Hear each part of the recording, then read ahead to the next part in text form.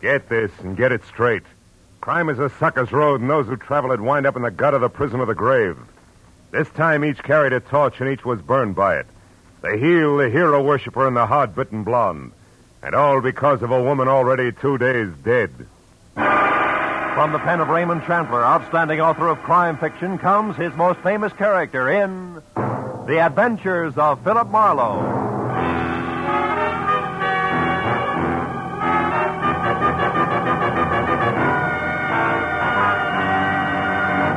In just a moment, tonight's story. But first, a message from the Ford Dealers of America. Tonight, more than 110,000 enthusiastic motorists own new 1950 Fords. Here's what Donald L. Gibson, a pilot from Kansas City, says about his 50 Ford. As a pilot, I'm naturally interested in engines, and that's why I bought a 50 Ford. That V8 really ticks along. And ticks is just the right word, because it's as smooth and quiet as the Swiss movement in a good watch. And it's not just the Ford engine that's fine. The ride is just like flying in smooth air, and the car handles like a dream. Anyone who's thinking of buying a new car should certainly take a check ride in the 50 Ford. We Ford dealers are swamped with comments like that. But don't take anyone's word for this new 50 Ford. Prove it for yourself. Look up your nearest Ford dealer in the classified phone directory. Or perhaps you know him personally. He'll arrange a test drive in the 50 Ford. Test drive it for comfort, for power, for safety, and for the quietness, which is its mark of quality. Yes, before you buy any car at any price, test drive the 50 Ford at your Ford dealers tomorrow. Now, with Gerald Moore, starred as Philip Marlowe, we bring you tonight's exciting story, The Torch Carriers.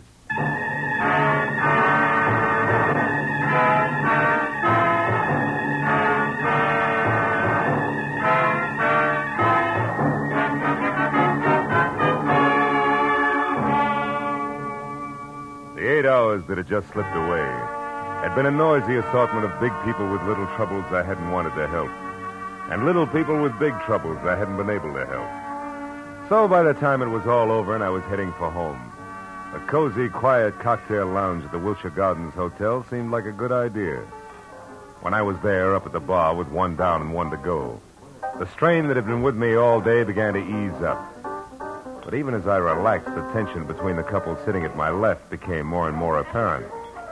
I looked down the bar. The girl was young, pretty, and obviously afraid of the little man with her, who had only asthma where a voice should have been. Now, have I made myself clear? I don't know what you're talking about. Now, look, sister, Larry Sola doesn't go for people snooping after him, not. And neither do I. It gives me work to do that's sometimes rough on a party. Brave boy. All right, little man, you've had your busy day. Hey, take your hands off me. As soon as you relax. Okay, get your mitts on. Now, gentlemen, please, no fighting. I can lose my license for it. Now, you leave at once. Wait a minute, Baldy. You heard him, Buster. Okay. I said what I come to say anyhow. Walter, stop playing. You all right, miss? Yes, thank you. Are you sure? Would you like another drink? No, thanks. I think I'll go back to my villa. Oh, you're staying here at the Wilshire Garden? Yes, Villa 12. It's just around the corner. Maybe I better see you as far as the door. Little pal of yours might still be around. Well, thank you. It's all right. Come on. This is really very nice of you, Mr. Marlowe, Philip Marlowe. What about you? What? Oh, Claire Osborne. Well, now, look, Claire, I'm not trying to pry into your business, but in a way, people like Larry Salter are my business. Larry Salter? How did you know about him? Your little pal in the bar wasn't whispering. Oh. I'm a private detective, Claire, and I see a lot of people get in over their heads. Hate to see it happen to you. You know, these people play rough, usually for keeps. Maybe you better tell me about it, huh? Well, this is my place. Oh. Mr. Marlowe, I'll be frank with you. A month ago, I got into a jam. It was an investment I'd made, some stock, a sure thing, I was told. And they usually are. Anyhow, the certificates weren't quite gilt-edged, and they took a dive, a deep one. And to protect myself, I needed more money, so I took a bracelet. I had a diamond one and got a loan on it. From Larry Salter? Yes, from Salter. A friend, a person I thought was a friend, recommended him to me. So you cashed your bracelet, covered your investment, got your money back, and now you want the bracelet again, correct? Yes, but Salter isn't around. He's hiding. How do you know? Well, I went to the club he runs up on the strip. I overheard it there. Oh. 2 men spoke of him as being on an extended vacation for his health. But, of course, I didn't believe that, so I went around the back, found the door open, and got into Salter's private office. Baby, that in itself is a wonderful way to get into trouble deep. Yes, I know, but I just had to find out where Salter could be located so I could pay him and get my bracelet back. Here, look. This paper. Mm-hmm. It was folded under Salter's memo pad. On one side it says, Madge, Gladstone 274. The last number's missing, torn off. And on the back, meet at 1010. Can this help us any? Well, it might. But first, Claire, a couple of questions that might help even more. Who was that ersatz little Caesar who slapped you in there? One of the men I overheard talking at Salter's club. He must have seen me and then followed me here. That figures. Now, look, honey. You're scrambling awful hard for a $1,000 bracelet. What's the rest of it? The rest of it? Well, you're out of your... Honey. Oh, what's use? That's better. I might just as well tell you. The bracelet isn't mine, Mr. Marlowe. It belongs to my aunt. I live with her in San Diego. Oh, you borrowed it while she was away, maybe, huh? Yes. Oh, please, I've learned my lesson. I only want to get that bracelet back now, Mr. Marlowe. Please, will you help me? I'll pay you anything. Never mind that now. Oh, please, I must know where Larry Salter is. Okay, Claire, we'll try to find out, but on one condition, huh?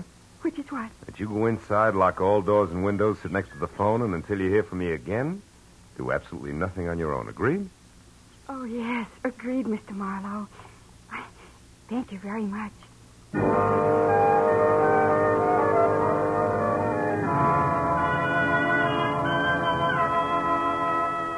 Maybe it was because the sweet young kid had the kind of voice you could still hear long after she was gone. You know, one of those lingering sounds, like the echo of a train whistle hanging on crisp early morning air. But when I was at a payphone, I stopped wondering and started dialing numbers prefixed Gladstone and followed by 274 and then in order 1, 2, 3 and so on until after no answer once, wisecrackers twice, and a babysitter who thought I was a masher from her high school, I finally scored at number 5. The answer took me to a dame named Madge Gilbert at a place called the Beekman Plaza. It wasn't the kind of place you'd go for Mother, and Madge Gilbert wasn't the kind of girl Mother would put up with. However, she must have been nice to look at once. And from the smile, pleasant to know. Okay, Mr. Busy Guy, now that we're together, what is it? Well, for one thing, the name's Kirby, and you can drop the fancy handle. Uh-huh. And for another thing, Kirby? I want to find Larry Salter, but quick. Why? Got a proposition for him. He won't be interested. Sit down. How can you tell? You don't know what it is. No, but I do know what at the moment Larry is. Yeah? And in 3 letters, my friend, the word is sad. He lost his lady love. Drink? No, thanks. What do you mean his lady love? I heard that you and Larry... Never mind what you heard. All that's used to be. The pre-Janice trial period. The sad comes from Janice finding a better deal, maybe, huh? No, she was killed. Automobile accident, night before last. Salter with her? No, again. She was alone and drunk. And that's probably the way Larry is right now. A blind fool. Fill it up, will you? Sure. Look, baby, believe me, it won't put out the torch you're carrying. Shut up. Sorry I brought the whole thing up. Now, what was that proposition you mentioned? For Larry exclusively, where is he? The foundry on Cushing? Where? The foundry in East Los Angeles. Hey, wait a minute, Kirby. You seem kind of lost for a friend of Larry's. I'm just fuzzy on locations, that's all. How about numbers? The address down there, what is it? Come on, fast. 1010. Unless it's been changed recently. It hasn't. Okay, busy guy, you're still all right. Thanks. And if you play it real close, I think you'll be, too. See you, Madge.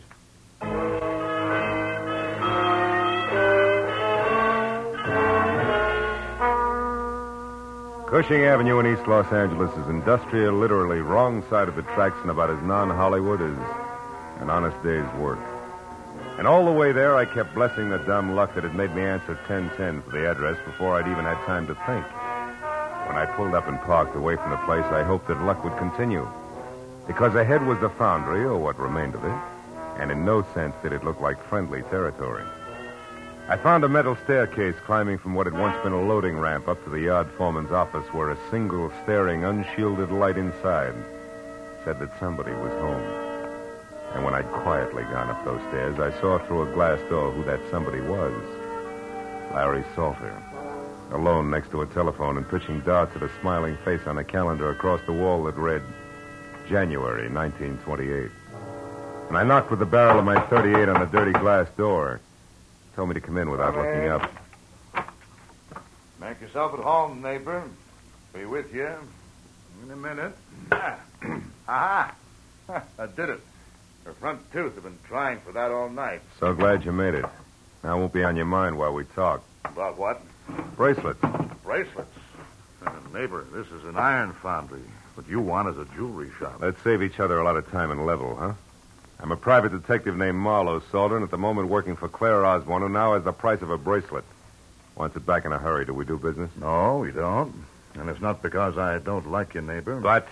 But because, one, I never heard of any Claire Osborne. And two, bracelets are stuff for second-story men, which I am not. And three, you ought to get yourself a pair of sneakers, stupid. You've been followed all the way through the yard, up the stairs, and into this room. An old gag, Salter. No gag.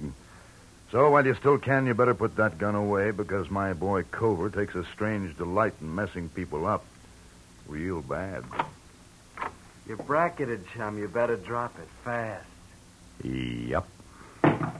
That's better. Now, Marlowe, without any double talk about babes and bracelets, let's have it. You're one of Freeman Best's boys, aren't you? You think I had something to do with him getting knocked off in that ditch?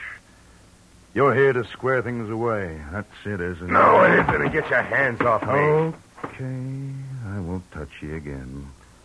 But that's more than I can say for Cover. Yeah, lots more.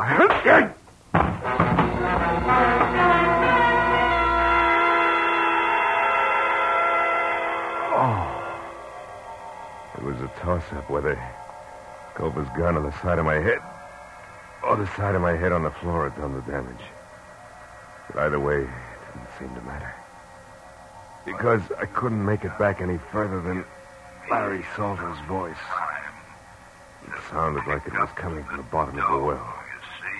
Even though I could see him talking into the telephone. Okay, my place later. It's 8100 North Lucerne in Hollywood. But then, I couldn't even see that anymore.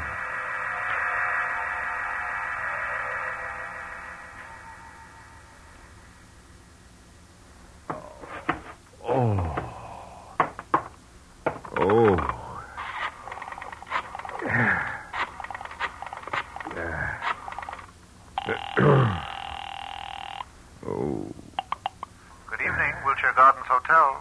Villa 12, please. Yes, sir. One moment, please. Hello? Marlowe, Claire. Listen, I'm over in East Los Angeles. Mr. Marlowe, did you find him? Do you know where Larry Salter is? Yeah, I think so. 8100 North Lucerne. It's up in Hollywood near you.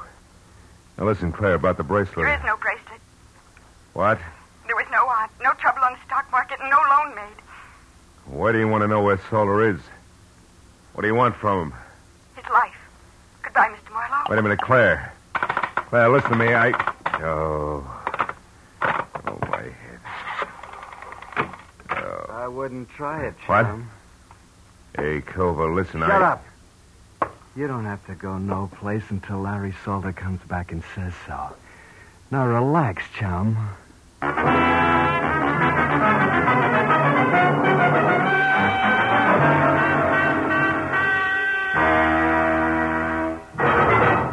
In just a moment, the second act of Philip Marlowe. But first, a brief message from the Ford Dealers of America. Over 100,000 motorists are experiencing the engineering leadership built into the 50 Ford. As owners, they already know that it's the one fine car in the low-priced field, and it's personal experience that counts in buying a car. That's why the Ford Dealers of America are issuing this special invitation to test drive this new 50 Ford for yourself. In the classified phone directory, you'll find the name of your nearest Ford dealer. Perhaps you know him personally. He'll be delighted to arrange a test drive tomorrow. So get behind the wheel and test drive it for the comfort of its midship ride and its unmatched roominess. Test drive it for the power and quietness of the only V8 in the low-priced field. The kind of engine found in America's costliest cars, yet priced lower than 10 different 6-cylinder cars. Test drive it for the safety of its own king-size brakes, largest in the low-priced field. Before you buy any car at any price, you'll find it to your advantage to test drive the 50 Ford at your Ford dealers tomorrow. Now, with our star, Gerald Moore, we return to the second act of Philip Marlowe and tonight's story, The Torch Carriers.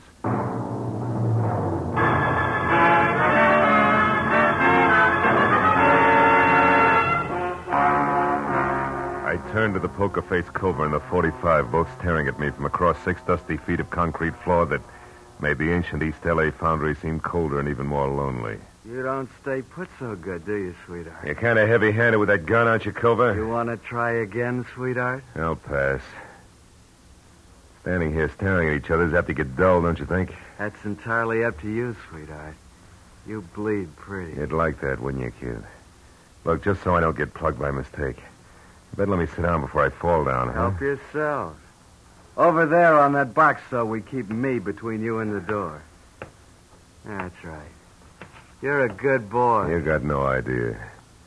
Hey, come on. How long do we play like this? I'll tell you better when Orville the Squeak gets back. What's Orville the Squeak? She runs errands for Larry, like finding out what's phony about a certain young babe in her bracelets that don't exist. So that's where the bird with the whiskey soprano fits. That's the way the punk operates, huh? Well, that way, Cover, we'll both die of old age before... Well, you hear that? Somebody moved downstairs. Maybe this is visitors' night in the old foundry. Don't get your hopes up, sweetheart. Those live here. They're rats. They eat small dogs. And one thing more, Marlowe. What's that for, punk? Dropping your hands out of your lap where I couldn't see them. Don't try it again. I'll put it on your bill. You know, Cover, you're holding me here on Larry Salter's orders, and yet I'm the only one who knows what schedule I happen to him tonight. Maybe you better tell me. Sure.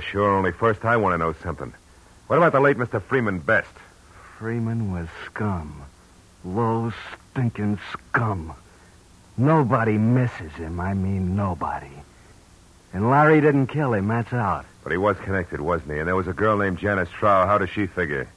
You better let that one set, sweetheart, for your own sake. Now let's have your end and fast. What's supposed to happen... Did you hear it? Yeah, what? Don't tell me a tough boy like you gets jumpy. Skip it. All right, Gib, come on, wise boy, jabber. Look, Cover, won't do you any good. Anyway, I'm the only one who Shut up. There was something. Maybe your rats are big enough to wear shoes. Huh? Shut up, I said.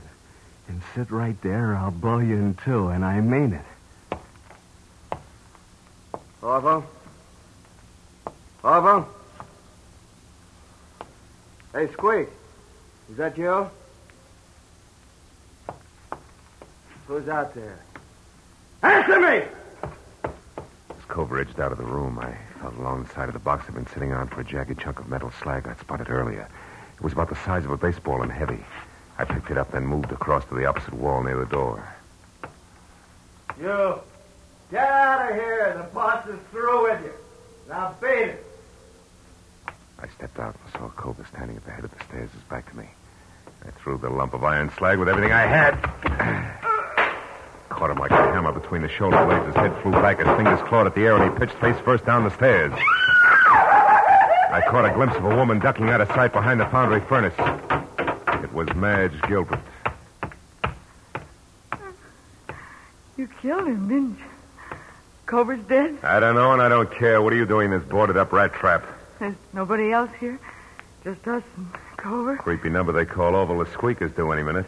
That nasty little louse gives me the willies. You made your bed, baby, but let's not get lost. What are you after in here? Well, I've been thinking plenty about that torch you're talking about. I decided if you carry the same old one long enough, you're bound to get burned. Finally felt the heat, huh? Yeah, plenty. So I came here looking for you. Or Larry. Couldn't make up your mind. Certainly.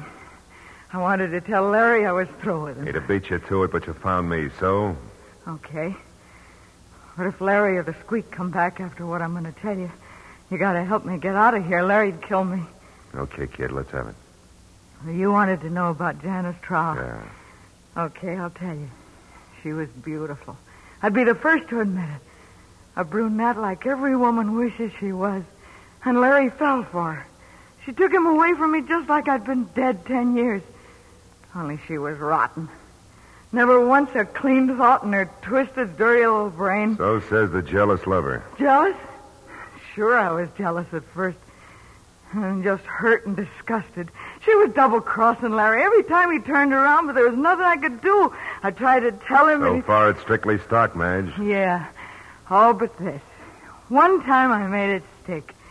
She borrowed Larry's car to take that slimy Freeman Best out for a ride in it, with extra laughs because it was Larry's car, mind you. And Freeman Best, in case you haven't heard... I've heard. Well, I got a lead that they were going to wind up at the Bridge Cafe. I made Larry take me out there to prove what I'd been telling him about Janice was true. You proved it? Sure. We waited for him at the bridge. They showed up all right, doing 90. She couldn't make the curve, and they hit the bridge railing.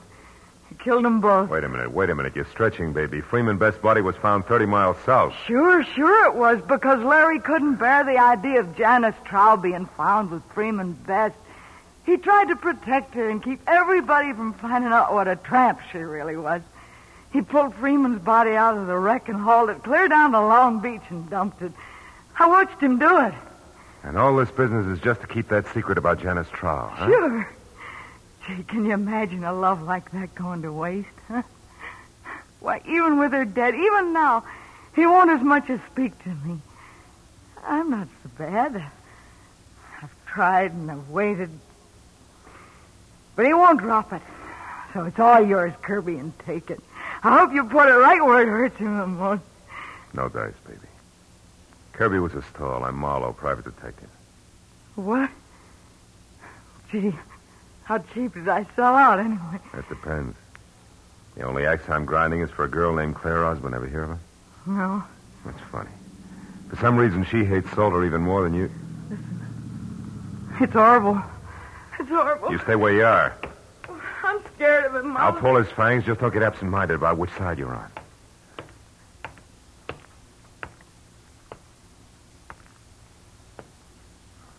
Hello, Orville. Where's Larry? I don't know. I've been waiting for him. Where's Cover, then? I got something important. Cover? Oh, why, he went out for a few minutes. Yeah? I don't like this, sister. You in here all by yourself. Something's wrong. What is it? Come on, what's the matter? Marlowe! Hold it, Orville. What? You. Why the gun? Guess. What do you know about Claire Osborne? I don't think I know the party. Sure you do. A cute little brunette named Claire Osborne. I want the straight dope on her, and I want it now, not later. Hey, go over. Hey, go Answer over. my questions, you creep. You won't get anything out of me. Larry will take care of both. You jerk. Well, maybe there's something on it'll give me an answer without talking back. Look, he always wrote things down in a little notebook. It's inside his jacket. Yeah, you're right. Here it is. Let's see. Oh, sure, this is it. Claire Osborne arrived from San Diego last night by plane. Registered at Wilshire Gardens as Claire Osborne, but according to driver's license, her real name is... For Pete's sake, no wonder. I'll see you, kid.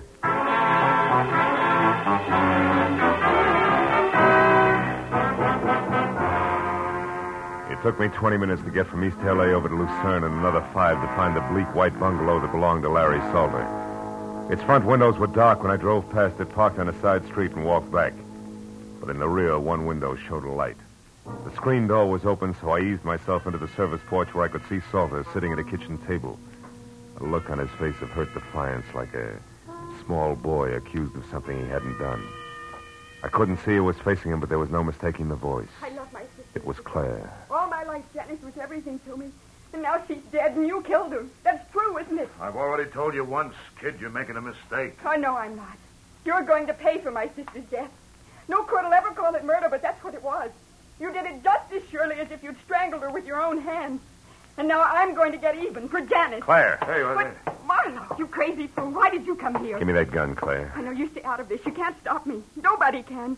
Even if you shoot me, Marlowe, I'll kill him Now listen first. to me. Before you start pulling that trigger, you better know all the facts. Everything Salter here has done since your sister's death has been to shield and protect what little she herself left of a good reputation. She turned bad, Claire. You're lying. No. What reason have I got to lie? I'm telling you this because it's true and I can prove it. I don't believe you. You're trying to trick me. It was your big sister who tricked you years ago. She was no good. She's that double-crossing dirty cheater wouldn't shoot square for 5 minutes. Stop it. No, there's more. The night she died, she was two-timing Larry. But even in spite of that, he risked his neck to move the body of the other guy just so she wouldn't be found with the kind of cheap trash she'd been running around with. And do you know why? Because Larry Salter there loved your sister, loved her every bit as much as you did. Loved her? Yeah. Oh, no. No, this can't be true. Yes, it's true, kid. All of it. I loved her, all right. It's just too bad that Janice went like she did. Oh, Marlowe. Okay, baby, the hard part's over. Come on. Give me the gun. You don't want to shoot anybody. Not now.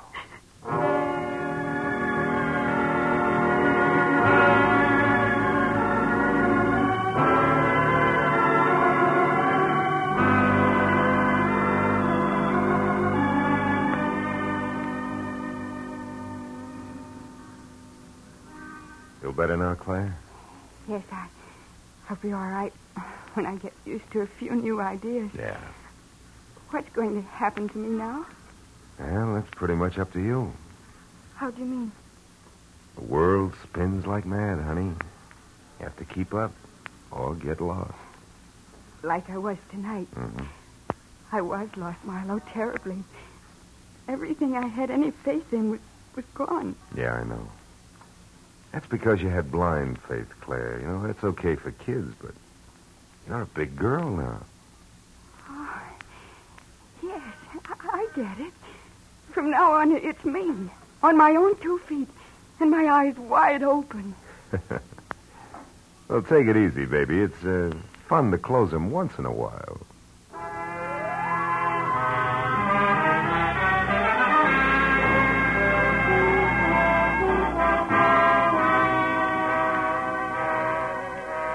After I dropped Claire off at her hotel, I remembered the drink I'd started out to get and left half finished on the bar. But it was too late now to stop anywhere, so I drove home and poured myself a nightcap in my own apartment. I carried it over to the window and looked out across the city at the endless miles of winking lights, each one a torch. Everybody carries a torch for something.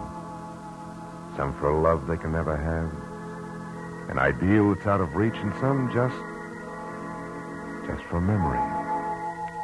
Funny thing. So many dark corners get their only light from a torch that somebody carries.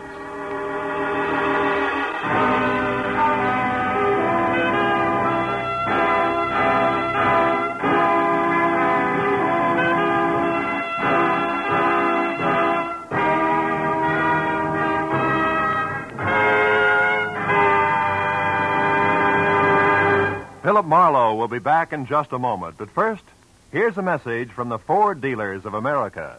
More than 110,000 delighted motorists are already driving the new 50 Ford. Here's what Jack Farrell, hotel manager, says.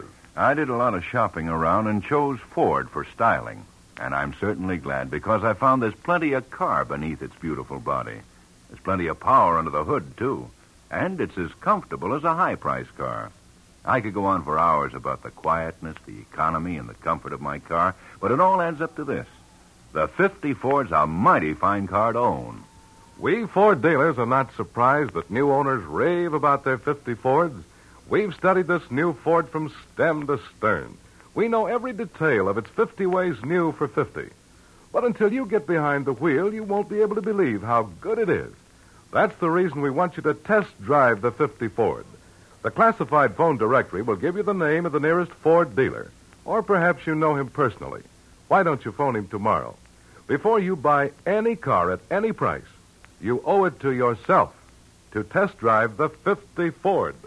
Be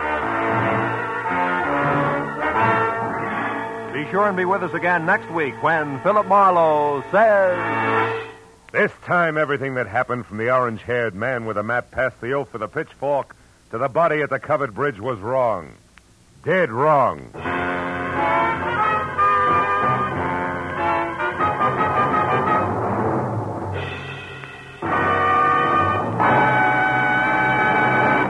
The Adventures of Philip Marlowe, bringing you Raymond Chandler's most famous character, star Gerald Moore, are produced and directed by Norman McDonald, and are written for radio by Robert Mitchell and Gene Levitt.